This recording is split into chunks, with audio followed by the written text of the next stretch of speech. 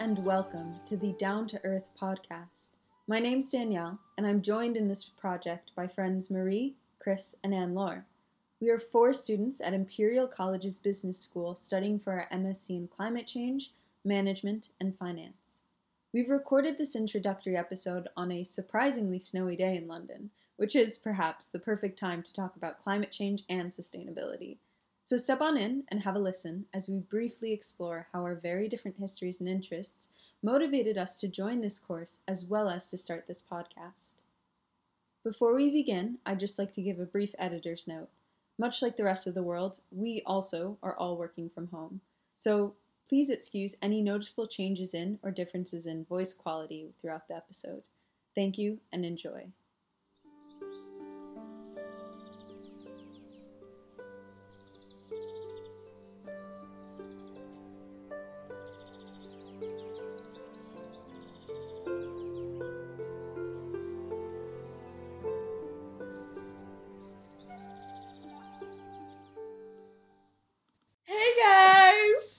Hello.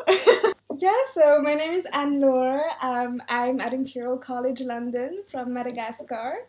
I'm studying climate change, finance, and management with you guys. So my name is Danielle, and I'm, what am I not? I'm a physicist, I'm a classicist, I'm an artist, and now I'm a sustainability queen, as I like to say on LinkedIn. My interest in sustainability primarily came from my love of studying systems, which was something I did a lot in physics. Okay. And I was always looking to study different systems at different levels. And that's kind of what physics is. It's always about simplifying something to the barest bones that you can possibly get it, studying it really well, and then fluffing it up again to see how the whole thing works together. So that kind of thinking somehow led me to sustainability. I'd heard about sustainability in college, I think in my second year, and was immediately like, I want to do that thing, and I want to use physics to figure that out, That's really cool, because you got the academic introduction, and mine was more on the side, because it was always something that was not really introduced. I studied economics and politics in my undergrad, and it's more a blind passion that I followed from a friend who just asked me to come to one of their conference in the lecture, and it was the Sustainable Development Association of the University of Edinburgh, and I just ended up being really involved and creating workshops and just having some panel discussions with professors, and it was just very, very interesting. Wait, I kind of love that, and it's interesting that you say that, because I feel like my thing was also very passion related, because so many people were like, as a physicist, you're meant to work in a lab, you're meant to do this. And I would just be like, no, I want to do sustainability in physics. And so that to me, I was very much treated like it was like a passion / off the beaten path sort of route, rather than very academic. So I find that that's pretty interesting. Cool. Yeah. My turn? Yes, go for it. Okay, so my name's Marie. I'm French originally. Grew up a little all over the place. And sustainability for me is kind of like a long lost passion that I had forgotten about along the way, and then it came back when I was an adult. So a fun fact is that when I was 9 or 10, I created a club with one of my friends at school where we would try to protect. It was called if I translate it in English, protect the nature and the animals.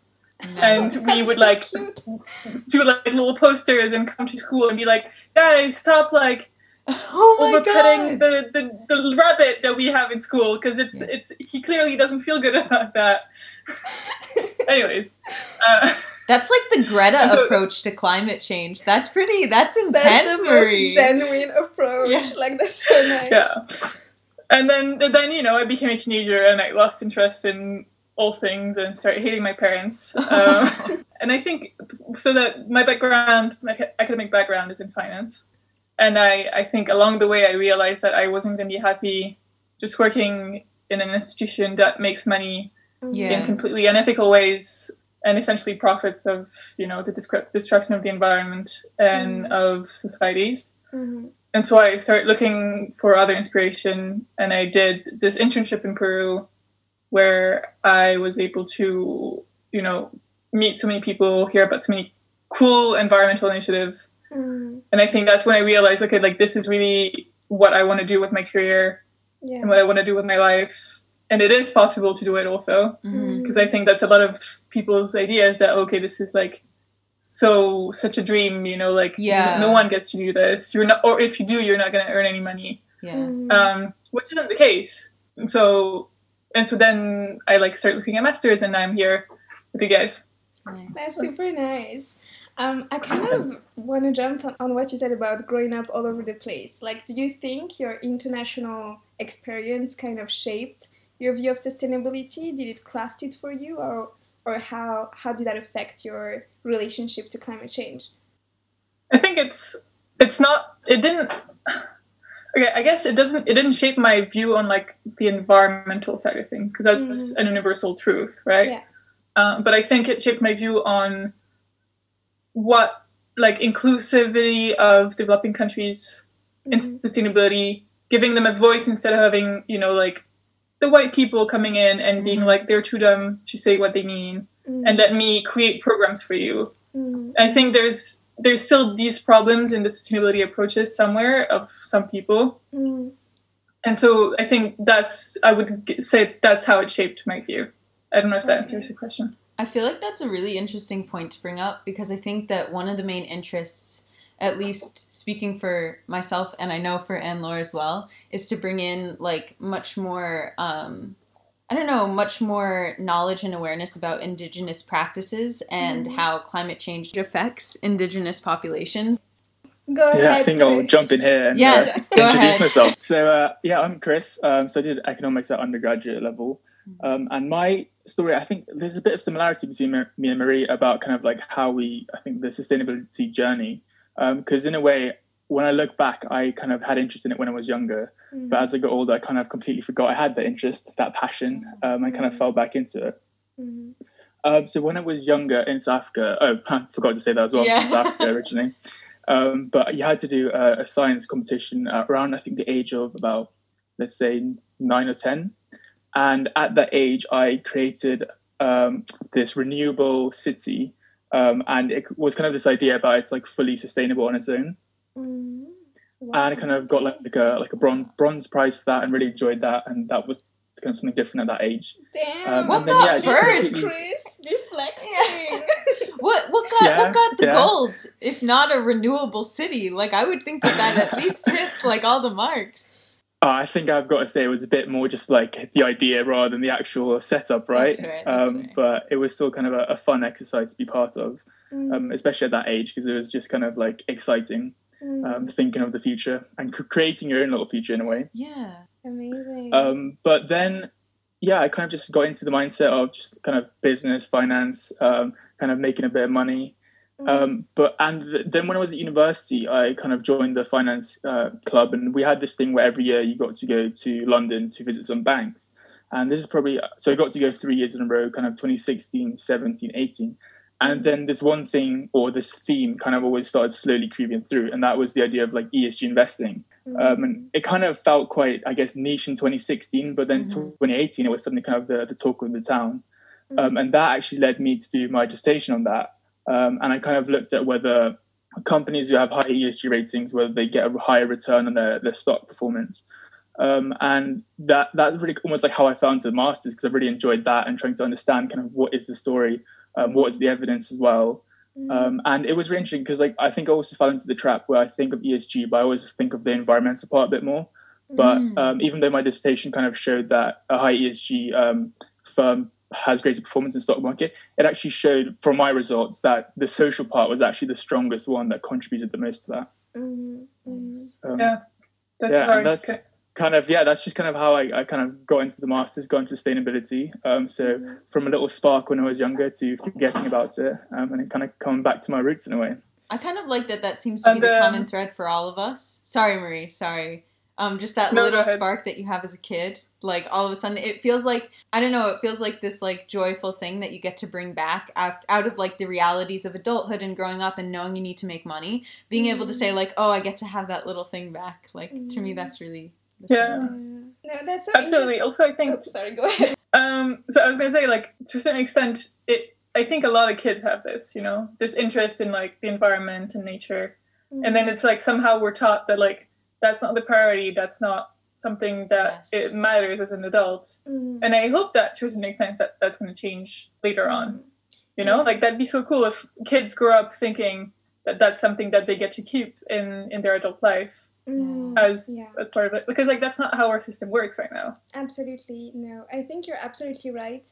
And I think that's exactly the point of this podcast, like kind of bringing down those adult aspirations to what's really important and what's closer to the ground, which is basically the environment, the nature, and the ecosystem in which we live.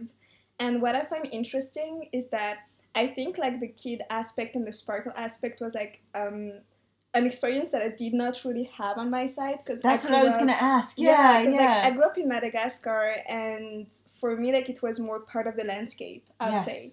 Like, that was more something that was happening on a daily basis, and, you know, seeing land degradation, forest fires, or spread of diseases because of some environmental damages, that was just part of the daily routine, of some of like the daily narrative of what's happening on the ground. And for me, it was more like, this is just a way of living. And it was more actually growing up that I actually realized how threatening that lifestyle was.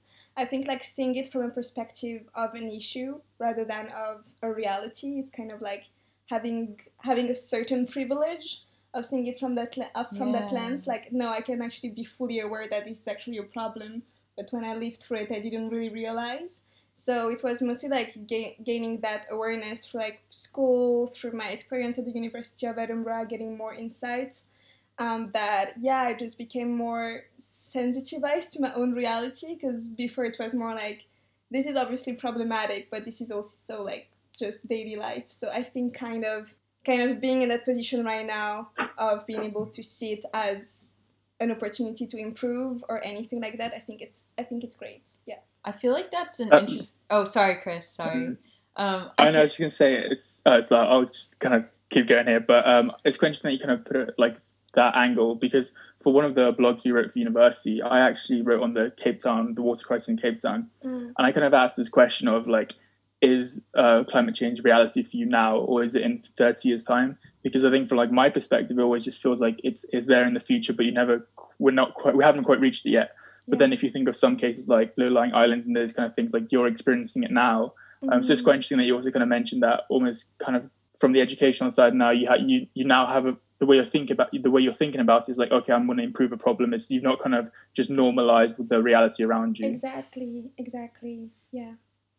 I was just going to bring up this point where I think that, I mean, I don't want to generalize for everyone else, but I almost feel like my childish spark of like, you know, wanting to be some sort of environmental activist or just simply loving nature came more from a less harmful, less threatening side. Whereas for you, it was more like, I was imagining that when you were saying like, oh, it was a part of like the cultural, you know, like the cultural background and tradition of my region, but instead it's more like, no, like I've lived through these different types of environmental degradation, and that was like my reality, or that was what I wanted to save. Whereas for me, it felt more like fairy tale-esque, I almost want to say, to be like, oh yes, I want to go walk through some ancient wood right now, you know, and like howl at the moon or some shit. Like that is like, that's definitely where it comes from for me. So I just think it's like, it's just very grounded. Like it is unfortunate that it was that kind of exposure rather than just the exposure of being able to live in such a beautiful place that made it so for you. Yeah, it's interesting because like I feel like I'm exactly in the middle of you two, in the sense of like when I was a kid and I created this like little club with my friend, we like that was definitely the same side of you as you, Danielle, in the sense of like, oh, it's a little childish, it's a little like me wanting to do good but not having like a concrete reason for it, you know? And then I think when like as I grew up, like I'm from the mountains, from the French Alps, and seeing all those glaciers getting destroyed, seeing like mountains literally collapsing year after year because the permafrost is thawing and doesn't hold the mountains together anymore. It's like, then it becomes an urgency, I think, as you become an adult and you witness those things. That's kind of how I lived it. And so for me now, it's like, it's really very much so like something that's like vital and like I don't feel like it's that childish part of me driving it anymore at all. I don't know how you guys feel about it. I think I'm still kind of in the middle, where it's like almost half childish and half adult. The adult in me has taken this childish passion to like want to howl at the moon, want to like live in the woods and want to do whatever. And now like actually put the skills that I've been learning and the types of thinking that I appreciate to like fix problems. Yeah. No, that's very interesting, because I feel like I really started caring and see that it was actually something feasible when like the social side and humans were also linked to the climate crisis. Because I feel like, I mean, that may be like also like a human-centric way of thinking about this, which I understand. But before, I think a lot of it was related to more like the nature, like abstract nature, rights, abstract nature in complete dissociation from human livelihoods, which for me, I experienced it more like this is directly affecting some of the villages that I lived nearby, some of the food that I was eating on the day. So that's why it seemed so distant for me back then. So I feel like bringing more awareness on how the actual climate crisis is affecting different livelihoods everywhere in the world and how it has this domino effect. That's how I realized that there's actually so much to do here. And that's where I think I really appreciate this kind of like childish sparkle or this fairy tale aspect, because you see it from a more kind of like an opportunity to kind of act. Whereas before my experiences in uni and everything, I saw it more as like a doomed reality. Like more like, okay, we're always going to talk about the climate. This is always going to be like some side things. We're planting trees. But we're never going to talk about the people that actually live in those conditions. So, yeah, like I think when we started talking more about people linking environmental and social issues together, and seeing also like, as Chris mentioned, like the financial markets kind of looking more into those issues, I think that's very interesting to me. Yeah. And that's my place of power, I feel like. I feel like a lot of people will resonate with that as well, where people are just like, oh, it's a doomed reality, as well as just like, how is this really going to affect people? And so I think that it's really good that we kind of have your perspective as well, because it will definitely, I think, ground some of the conversations and topics we think about, especially because I think it's important that we're able to express to people who in regions who aren't feeling these effects as deeply yet, just what will happen, like how we're all kind of interconnected, to sound a little spiritual. But yeah, it's interesting. I think that's kind of like a key part to it, because like if there are some people that don't, I guess, feel strongly about climate change, don't have the, let's say, almost like the emotional connection to it in one way. So yeah, the way I would almost phrase it as well is like, what is the biggest problem that the world is facing? And that is climate change. And it's not really becoming that discussion anymore. It's like there's no real argument in the sense where it's now almost fully accepted. And it kind of, in whatever thing you do, whatever kind of career, there in some way will be affected by climate change. And as long as you are a problem solver, it will have relevance to you. And I think the way that people, I don't think everyone has to think that they need to solve climate change, but as long as they can think that they can contribute a little bit to doing a good thing, there's a kind of benefit there. Good point. How about you, Chris? Like, I'm interested. Where do you position yourself on like this, like idealistic, let's say, to like very like grounded approach to your interest in climate change and solving it? I think that's quite a good question for you to think about. I think it's a tough one. I feel like I have maybe lost that kind of childlike passion for it. Maybe it's just kind of broken down by the reality of the world. I also quite, I guess, like the realistic approach that I have, because I think it sometimes just kind of, I don't know, not takes away the emotion in the sense I didn't have any, because obviously do care about it. But I think it does give me like a different pair of eyes to kind of look at the problem. Yeah. And just kind of coming back to what we said before about kind of having this interest when you're young and also when you're older, because I think especially now what's quite stressful for everyone is kind of finding a job, finding your career that's meant for you. And for me, it's also quite interesting how last year when I was thinking about like what masters to apply for, it was kind of like things coming full circle, remembering what I did when I was younger and kind of realizing that sometimes there are like little elements that we can draw upon. So I think for me, I do probably have more of a realistic viewpoint towards the whole problem. But at the same time, I have kind of those things to draw upon from when I was younger.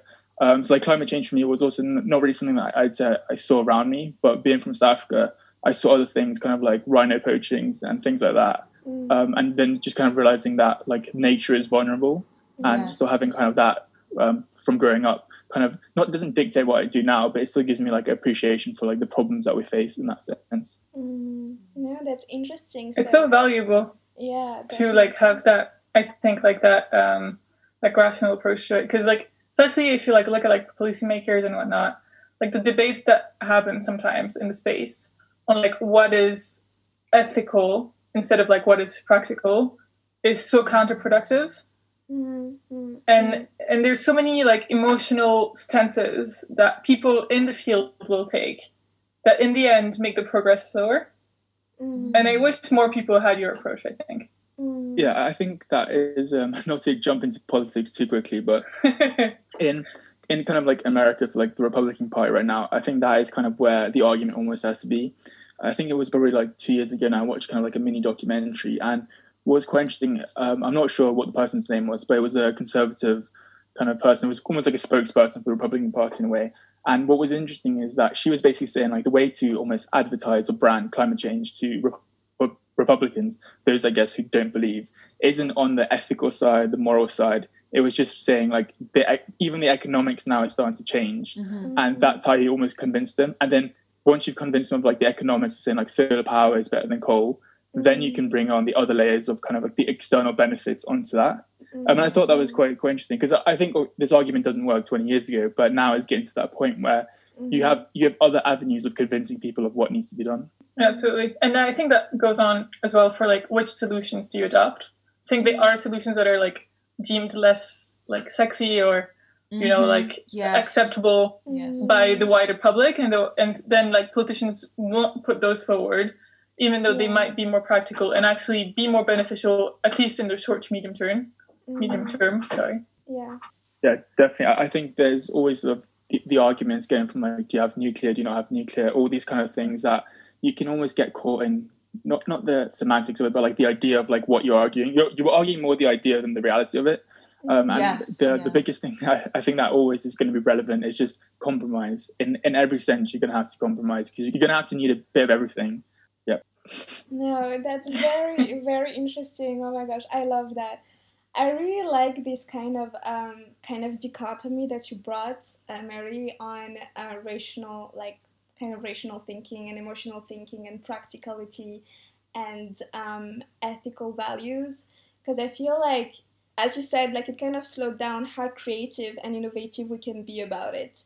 And it just kind of always puts us against each other instead of bringing us into the same sphere, in the same sphere of thinking. I mean, like, we're all in this together. There's no like higher morality or lower morality on acting on this. We all have different interests at stake. Obviously, we're gonna have different realities due to climate change. So I think like always advocating for the moral aspect of it is definitely like it's definitely a big part of it. But I think when it comes to being proactive and creating solutions for it, we definitely have to be open and acknowledge that feeling, but also like kind of not really move past it, but seeing ways of bringing that kind of emotional side to the rational side, and just like finding like innovative ways of acting for climate change, which I think this is what the podcast is going to be doing here. Yeah. It's going to bring our paths together, and we're going to discuss solutions all over the world. And I think this is just exactly what we're doing, mixing the emotional and the rational together. Because we're human beings at the end of the day. Yeah. I was going to say, that's like a lovely place to end it even. So I really like hate to interrupt or like add something after. But I find it really interesting the way that you guys almost view or define emotional. Because to me, like as my personal motivation, they're just so like, you know, so tightly intertwined. So for me, my passion to like do right by nature, essentially that like almost that like moral or ethical code that I have to do right for the environment really pushes me to want to be rational and force other people to confront that some solutions that seem sexy are not as nice as they appear. Like it really pushes me to make even deeper research or like to really understand a problem and its solution holistically to avoid further impacts. So I just find it really interesting, like that it's that you guys kind of see it almost as like a one versus the other, or like a battle between the two, because it's definitely true to an extent, but I do think it's about how you use it as well. Yeah, no, definitely. And I feel like sometimes just advocating on behalf of morality, it just pushing your reality in the face of someone else's reality, and it might not be like, that's where there's no space for dialogue. Yeah, because you're not really understanding how climate change is so multidimensional for huge, like for multiple, like, diverse range of people. Yeah. So I feel like this is important to, like, redefine morality in the concept of climate change. Mostly that now we're finding new solutions, we're understanding more what's at stake, we have greater scientific knowledge about it. So I feel like merging, like, the public fear and also what the science has done to kind of create a new definition of morality and ethics for climate change is definitely super important. Yeah, I think it's important to me to show that you can have it both ways. I think that's my big thing. I want to show that, like, you can have that emotional aspect and it can help you come to, like, really good rational points as well. But yeah. I mean, what I love is that we've all kind of come at this from, like, a completely different approach, but at the same time, we're here on the podcast together. Yeah, I think it's going to add some really good dialogue for some of the types of papers and topics that we're going to discuss. Like, it's really interesting. I feel like we're getting that holistic, multidimensional perspective that I love, in problem solving. So I feel like it's really fun that it works out socially as well. Yeah. So I feel like this is a good place to ask, what is everyone's hopes and dreams about this podcast, and what is really, like, your motivation for being here today? Good question. Yeah, happy to jump in there. In a weird way, I think it's just almost me to, like, learn, because I feel like I'm someone that comes from, like, a not very sustainable background, and almost just kind of discussing ideas is the way for me to learn more, kind of understand what I understand, but also get to know what other people know. And I think it's also where we discuss kind of, like, what's happening at the moment and how people are discussing the topic of climate change. It will only help me as well to do it for other people. I mean, I think a big thing for the podcast for me is also finding a way of, like, how to discuss climate change, because I think a lot of the time it becomes an argument of me trying to prove you wrong. But at the same time, it's almost like learning together what is the right answer. And I'm sure someone has a fact that you didn't know, and I've got a fact that the other person doesn't know, and it's just kind of putting those two together to really understand what the big picture is. Yeah. I really love that. I think that that's a lot of my motivations as well, is to open up that sort of dialogue where it's not about who's right and who's wrong, but just to look at all the good points that are coming from all these different perspectives. And I think that relates back to my understanding and, my desire to fulfill, like, systems thinking and that sort of holistic management. I just really want to get a better understanding, get as many viewpoints as possible about what are these potential solutions, and then also what are their potential problems, who are they hurting, who are they helping. I think that that's something that will automatically arise just given our different understandings. So that's what I'm really excited for. Yeah, definitely. I think, like, for me, the Down to Earth podcast is definitely, like, bringing down those big concepts, those big words, renewables, climate change, transition, to the realities that we have here. We are, like, very different for individuals, and we all share a very different approach to it. So I think when we're going to look at good news or good solutions and having our input and see how does that really relate to different realities, I think that's going to deconstruct what it really means when it's actually, like, in touch with the humans, with the individuals. So it's kind of like bringing taking it from the ivory tower and, like, bringing it down to earth. Yes. Exactly. Exactly. Yeah, I think for me, I mean, obviously I totally agree with all your points on like, learning about it. I think it's also when you're doing a master's and you're so busy, it's a good way to push ourselves and force ourselves to learn about these initiatives and all these things, which is also really exciting. And for me, I think another big point is that there's so many podcasts out there that, will, like, explain to you what climate change is, explain to you that it is real. But then I think a lot of people, and now we're at a point where most people will acknowledge that that's the case and that it is urgent, but most people don't know how do you solve it. Exactly what are the problems, how do you solve it, what are the action points, what are the impacts of different initiatives. And so I think that's what I'm hoping to bring in here, is, like, a bit of hope and a bit of practicality to solving such a big question that sometimes it seems insolvable. Yeah. That bit of hope is That so was nice. essential. Yeah.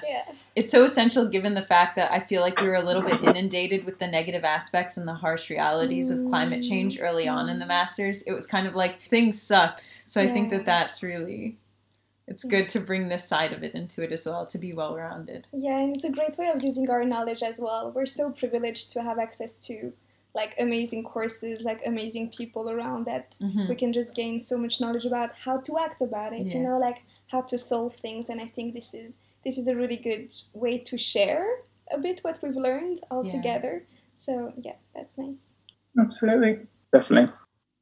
Thank you guys for joining us. I hope you had as much fun as we did. We are definitely excited to share way more initiatives with you, sustainability innovations happening in developing countries, and adding a nice perspective from Imperial College students for us to discuss and for you to gain some insights. Let's get down to earth all together, and I hope you have a great week.